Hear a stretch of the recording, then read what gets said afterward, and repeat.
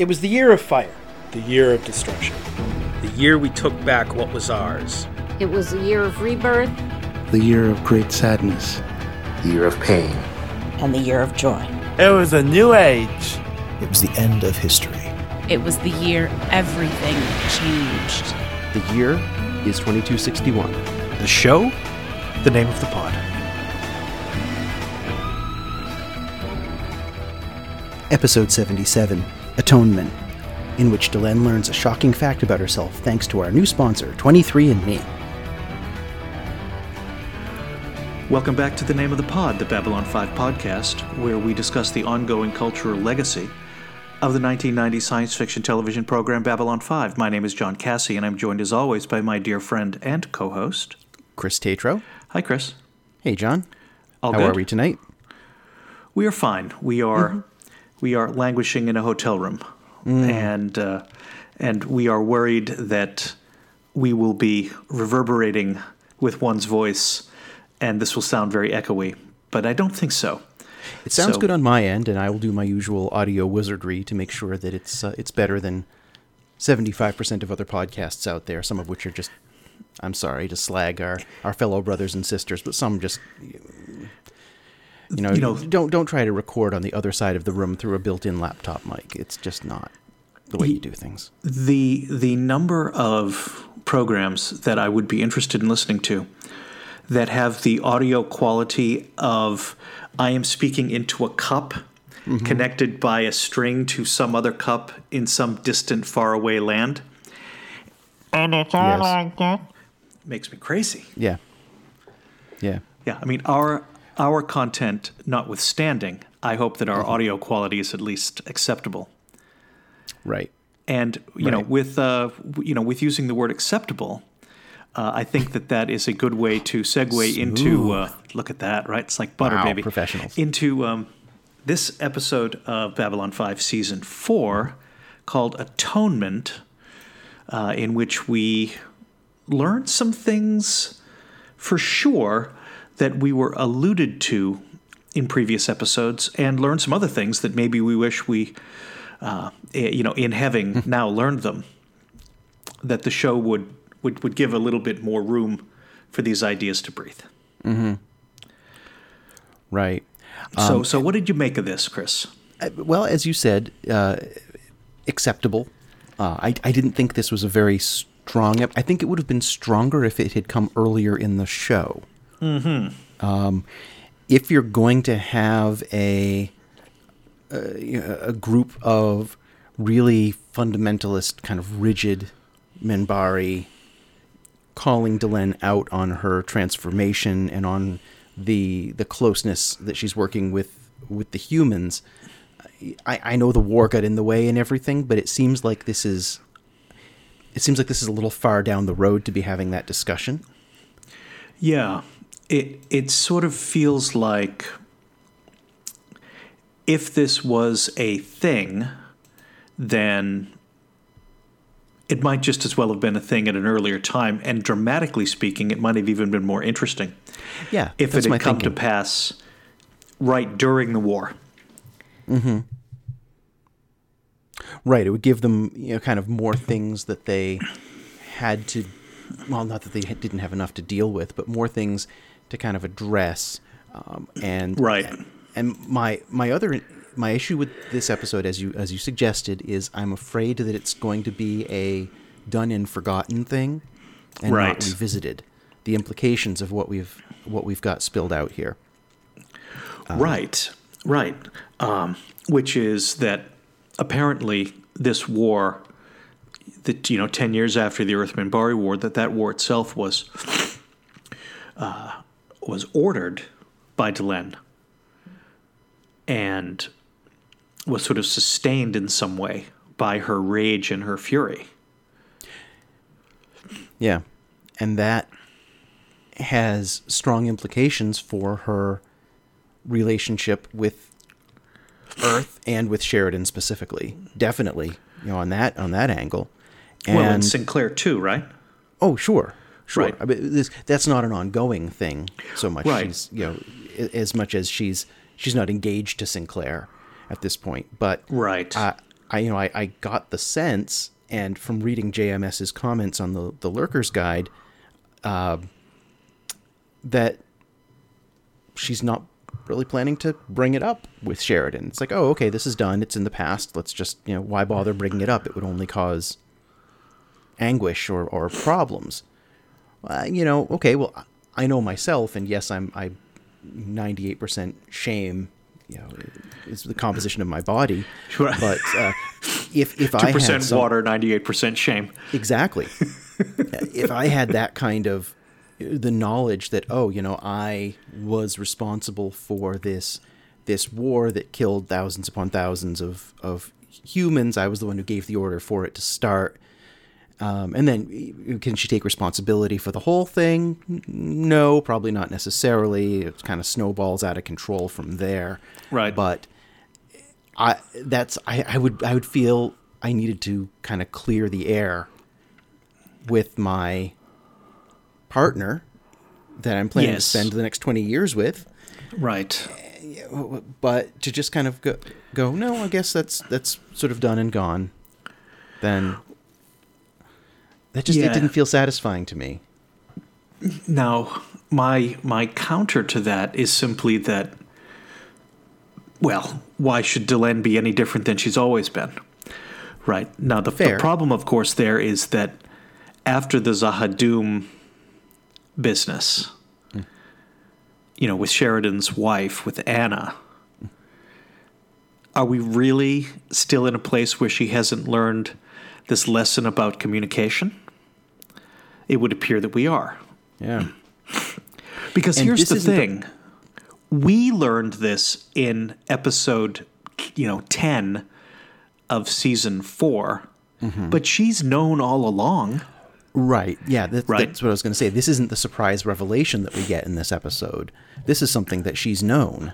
That's right. And has chosen not to reveal all along. So, no, I don't expect there to be a turnaround, but if this had been part of the whole litany of things that she was keeping from Sheridan in the Zahadum episode, and then we kind of moved past it there, that would have felt like a better placement to me. Yeah, I'd agree with that. I think we're meant in this episode to want to be in a place where we're trying to kind of re-problematize Delenn and the Minbari. And JMS is setting the Minbari up as a kind of proxy or a kind of an analog to human society, which is why we get this episode immediately after Illusion of Truth. But we'll sort of come to that. But Delenn as a character, I don't know that she's moved a long distance as a character from what we learn, here. No, she's able to kind of shatter the bubble of the the inquisitorial sort of branch of her house that wants to kind of drum her out. Right. But it doesn't feel like she herself kind of goes anywhere, or that this new knowledge is going to change anything for her. Yeah. And really, as you've said, have we seen any real change or evolution in Delenn from the start of the show, or maybe we can say from when she comes out of the chrysalis? Well, now I'm not necessarily making that case, but rather, she's gone through a lot, but she continues, even though she has become physically transformed, to express a very strong and conservative, small c, Minbari cultural alignment. Right. That, she wants the rituals to be performed. She wants them to be performed correctly and in a certain way. Clan, caste, society, etc. right? No indication of a flexing towards a human way of looking at some of these questions, which maybe this might have been an opportunity for her, to go back and try to move her clan in a slightly different direction. Because again, what we learn, she knows. Part of it. Yeah, part of it. Part of it. Okay, yeah. part of it. Yeah. Yeah. The whole that the piece of her and so many other Minbari being descendants of Valen and thus of Sinclair is the new Indeed. piece here. Indeed. Yeah. And she doesn't know that. She doesn't know that. That piece is newly revealed in The Dreaming. Right. Another instance where we're able to not have to build a set by just filling a room with kind of smoke and gauze. Yeah, right. Or black lights rather than than building things out. I understand budget constraints. Right. There you go. Fine. Right. Yeah. Those space battles that we saw, 3 episodes ago, they were not. They were clearly not cheap. Divert all cash to the auxiliary space battle. That's yeah. Yeah. What's left? 8 cents. Bring in the gauze. Yeah. Yeah. Time for another Grey Council scene. Yeah. Everyone exactly. stand in the spotlights. Exactly. Yeah. But yeah, it is a little bit. It definitely falls into the category of, 5th level Minbari esoteric weirdness. Yes. Which we haven't seen in quite some time. And so, it's kind of nice to have it back, even though at the end of the day, I'm not entirely sure I could say what it is. Yes. Right. Okay. Yeah. It's a Minbari cultural practice that involves the dredging up of buried memories and what have you. Okay. All right. I can live with that. I don't need that explained in elaborate detail. Yeah. It's nice that this procedure allows you to do the standard CSI zoom enhance technique on memories. Right. where she didn't hear what Ducat said when he actually died. So in her but it's there. His words are still there in her memory. She just has to zoom and enhance enough to be able to hear it. Right. Right. Okay. I'll allow it. We'll just kind of skip over that. It's as you say, esoteric Minbari, strange ritualness. Right. Space elf magic. Space elf magic. Exactly. Yeah. Better not to inquire too deeply, lest you learn something true that will shake the very foundations of your core. Or something to that that effect. Something along that line. So we've got Delenn, beside herself over what the humans did to Ducat, ordering this war in her rage, which not only results in the deaths of hundreds of millions of humans, and the destruction therein of their souls, because I don't believe there was a fleet of soul hunters surrounding Earth. Right. Harvesting, right? Okay, so the soul death of hundreds of thousands of Minbari souls is on her, is on the hook.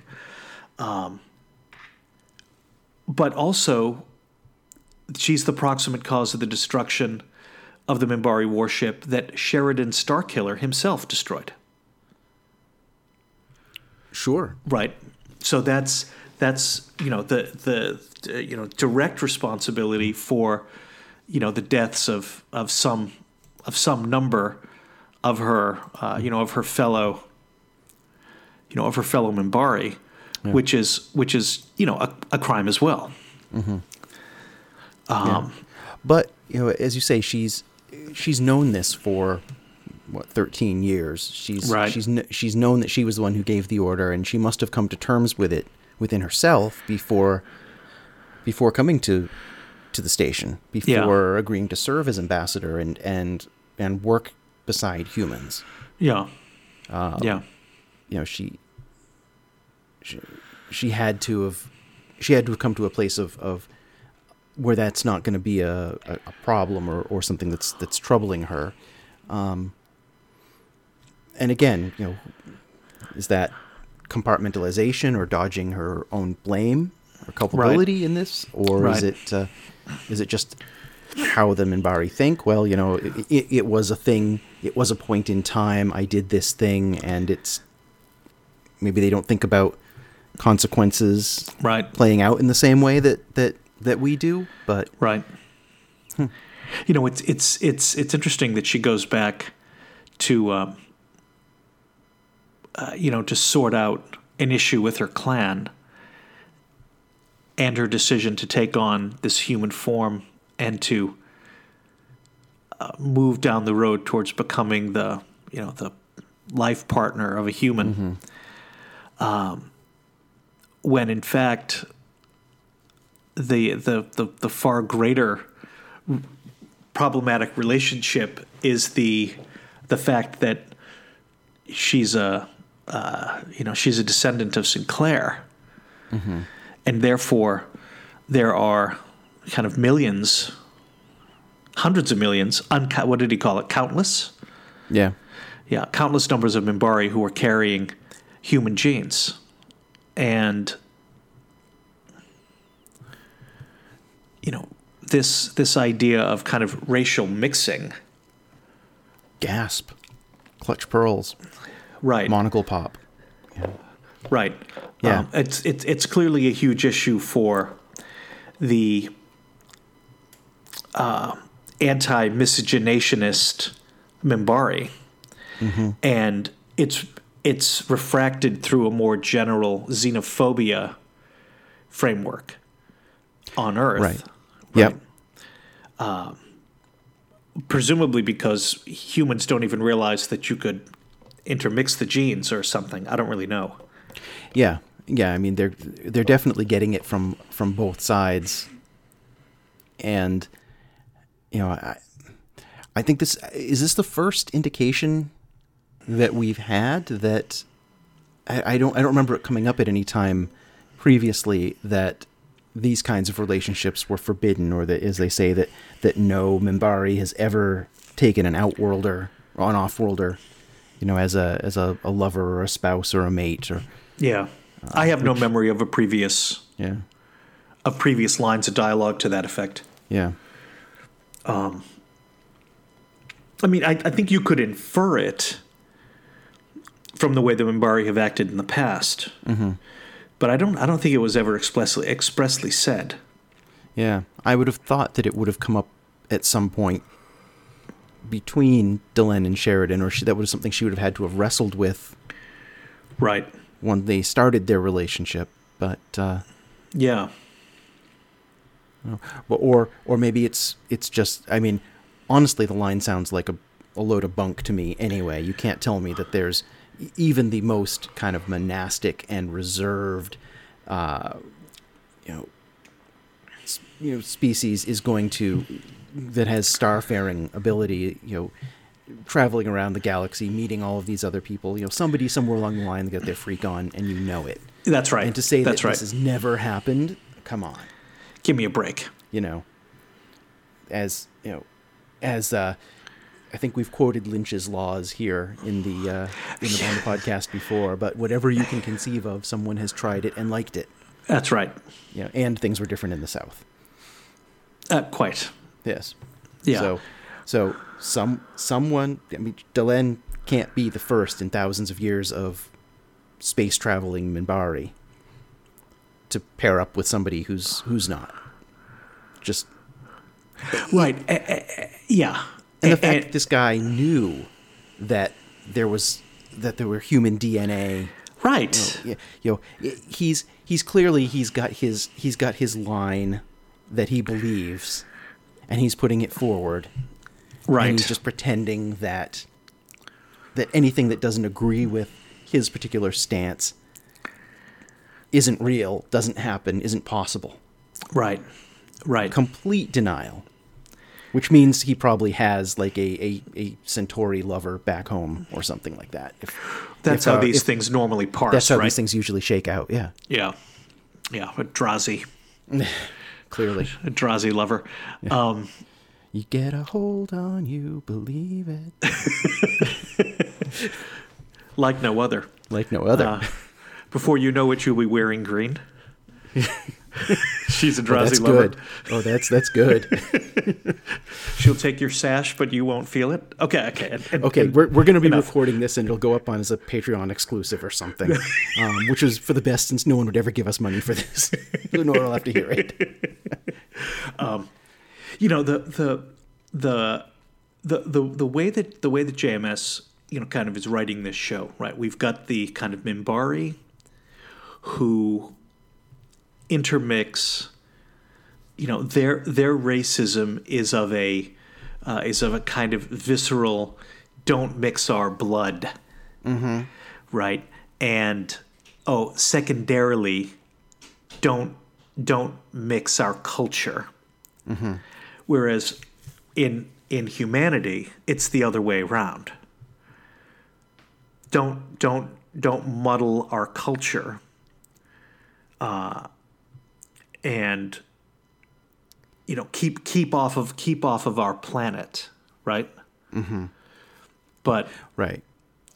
Okay, humanity here in the setting of the show. Oh, correct. Okay. Correct. Yeah. Right. Yeah. Not now. In the universe, there is a kind of gawking sideshow fascination, revulsion for Delenn that we see in the way that she's portrayed by Earth journalists. Right, but mostly what we get when we get humanity talking about these questions is a kind of cultural plus racism. Yeah. Yeah, as opposed to a kind of racism plus a little culture. From the Minbari side, right? Right. Do you have a memory from watching this program, to the degree that you remember it, of it being so firmly anti-racist? I don't. And I wonder, this episode coming in 97, I think is a very different place than watching it now in 2019. Sure. I honestly, I don't remember this episode at all. I suspect that after the end of the Shadow War, I think I was kind of only watching spottily from here on out. Yeah. I know next week's episode, Racing Mars, I had seen, but this one I don't have any memory of. And there's certainly other places throughout where the anti-racist or cultural inclusion message comes through strongly. It's really it's one of JMS's core values, I would think. Yeah, for sure. And it's sprinkled throughout his work. But I think this is one of the places where we see it the strongest. Yeah. In this particular episode. Yeah. Do you recall this one from back in the day? No, I don't. Yeah. And I remember, a little bit about the reveal, right? That there are, kind of, if you're 23 and me, the Minbari, right? Instead of it being Neanderthal genes, it's going to be human genes. Yeah. Right. 3% human, right? That kind of thing, right? I remember that. But I had forgotten, frankly, that Delenn started the war. And I had forgotten all about this kind of cultural practice, this dreaming stuff, which, my interest in the way that these shows express that kind of esoteric weirdness has always been high. So, yeah. Right. Not quite sure that I still fully understand these triluminaries. In all fairness. No. But they seem to react in the presence of someone of the mixed DNA. Yes. So. Yeah, which, okay. Yeah. And I remember the Shakar prosthetic eye looking back at himself. Okay. Yeah. I remember that. That's a Chekhov's eye. Without a question. You don't set up a situation where you tell someone, "Oh yeah, you can put this eye, down over here and still see from it." Oh, 100%. That's so set up for shenanigans down the road. And Jakar is a shenaniganator of a galactic level capacity. Absolutely. Yeah. Yeah. Yeah. So look, we've got all this business with Delenn, and we've got this business with Dukat, and we've got her starting the war, and we have, the Minbari blood is actually infused with human blood. Mm-hmm. So that's kind of what our main jam here is. But because it is, Avengers Assemble, we get a little bit of Zach with the uniform, moaning and groaning. Mm-hmm. And Jakar getting his new eye. Yeah. And what I thought was a nice reference back to many seasons ago. Ivanova, green sash. Mm-hmm. Yep. And then coming out of the turbo lift, I guess she's still the leader of the Green Drazi. Who knew? Yeah. But only on the station, right? I believe so. Yeah, she's not I don't think she's leader of the whole planet. She's not the leader of the Drazi. No. Yeah. No. Well, hey, good for her. She's got a army of loyal followers, that she can set on whoever needs to be set upon. Yeah. Maybe that's in there to remind us of her role with the Drazi, and maybe that will come back somewhere down the line as well. Yeah, maybe. Or maybe it's just an off, right thing, just to have her in a fun scene and coming out of an elevator. Right. Do you have a sense at this point of how Minbar is governed? On a day-to-day basis? No. Yeah. Is the leader, a kind of first among equals, but really just a counselor? That's one of the things I was kind of struggling with, right? Yeah. Is it you have the greatest influence? It's like a senate? It's not at all clear, and I can't imagine that it is these 9 in the Grey Council who are actually administering and ruling the planet itself. They seem to be making much higher level decisions than things like internal internal issues, domestic budgets and those kinds of things. Well, that's kind of my perspective. Yeah. Right? Wondering if maybe I'm, if I was missing something, or if I just couldn't put a thing together that was there, No.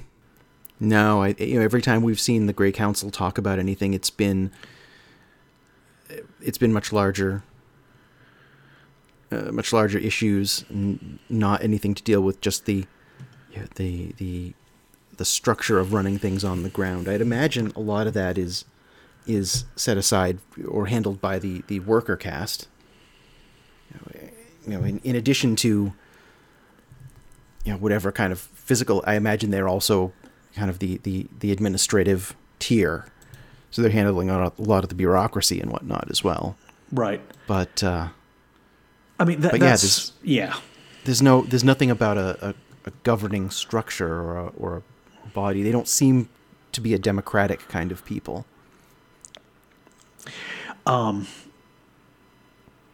Yeah, I mean that's also my kind of read on it, right?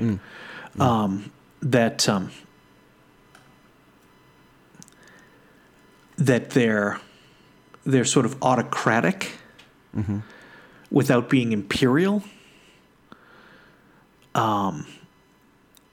but still, I was left sort of, wondering, kind of where does the power, how does that work? Mm-hmm. I mean, I would imagine that if an order came from the Grey Council that, X and such is going to happen or must happen at home domestically, then it would be done. But is there an intervening level that kind of, manages things? Again, something that would be in the 900-page, setting Bible that you and I would love to get our hands on. Yeah. Which, is what I want and I'm never going to get. Which is fine. Mm-hmm. It's not the story they're telling. Right. Do you have an IMDb corner for me? Your tone suggests you have one for me. I do. I don't have one here. I don't think. Let me look at my notes. Nothing jumped out at me. Okay, well, please. Did you note who the director of this episode was? I didn't. Tony Dow. Does that name ring a bell to you? No. Wally Cleaver. Whoa, okay. Okay. Now, let me whoa you even more. Gentle listeners, you have no idea how much I've been waiting to spring an IMDb corner on Chris. because Chris is now having one of those experiences that I have, which is, good grief, where is this going? Okay, so Tony Dow, teen heartthrob from Leave It to Beaver, where he plays Wally, Beaver's older brother, right? Tony Dow not only directed this episode and a number of other episodes, but he was the visual effects supervisor on a number of Babylon 5 episodes, including Apotheosis, which we just talked about a few episodes ago. He's got 4 visual effects supervisor credits: Apotheosis, The Summoning, Whatever Happened to Mr. Garibaldi, and The Hour of the Wolf, all from 1996. Mm-hmm. So all from earlier in this season, which I thought was pretty surprising. Yeah, he's had I didn't know. I never gave it a huge amount of thought, but I didn't know that he kind of transitioned over into those kinds of roles. Right. Very and this is the first of 5 Babylon 5 episodes that he's going to direct. Yeah. Right. Yeah. And I thought that some Crusade episodes. Indeed. And a DS9 episode, bizarrely. Yeah. Because these shows appear to be and Swamp Thing. Yeah, I don't know that program, so. Oh, yeah, I watched that a lot back in I think it was on USA back in the early 90s. It was pretty bad. Nice. But I've got a soft spot in my heart for Swamp Thing. Yeah. Yeah. So I thought that was a nice, kind of a nice touch. Uh-huh. Very given nice.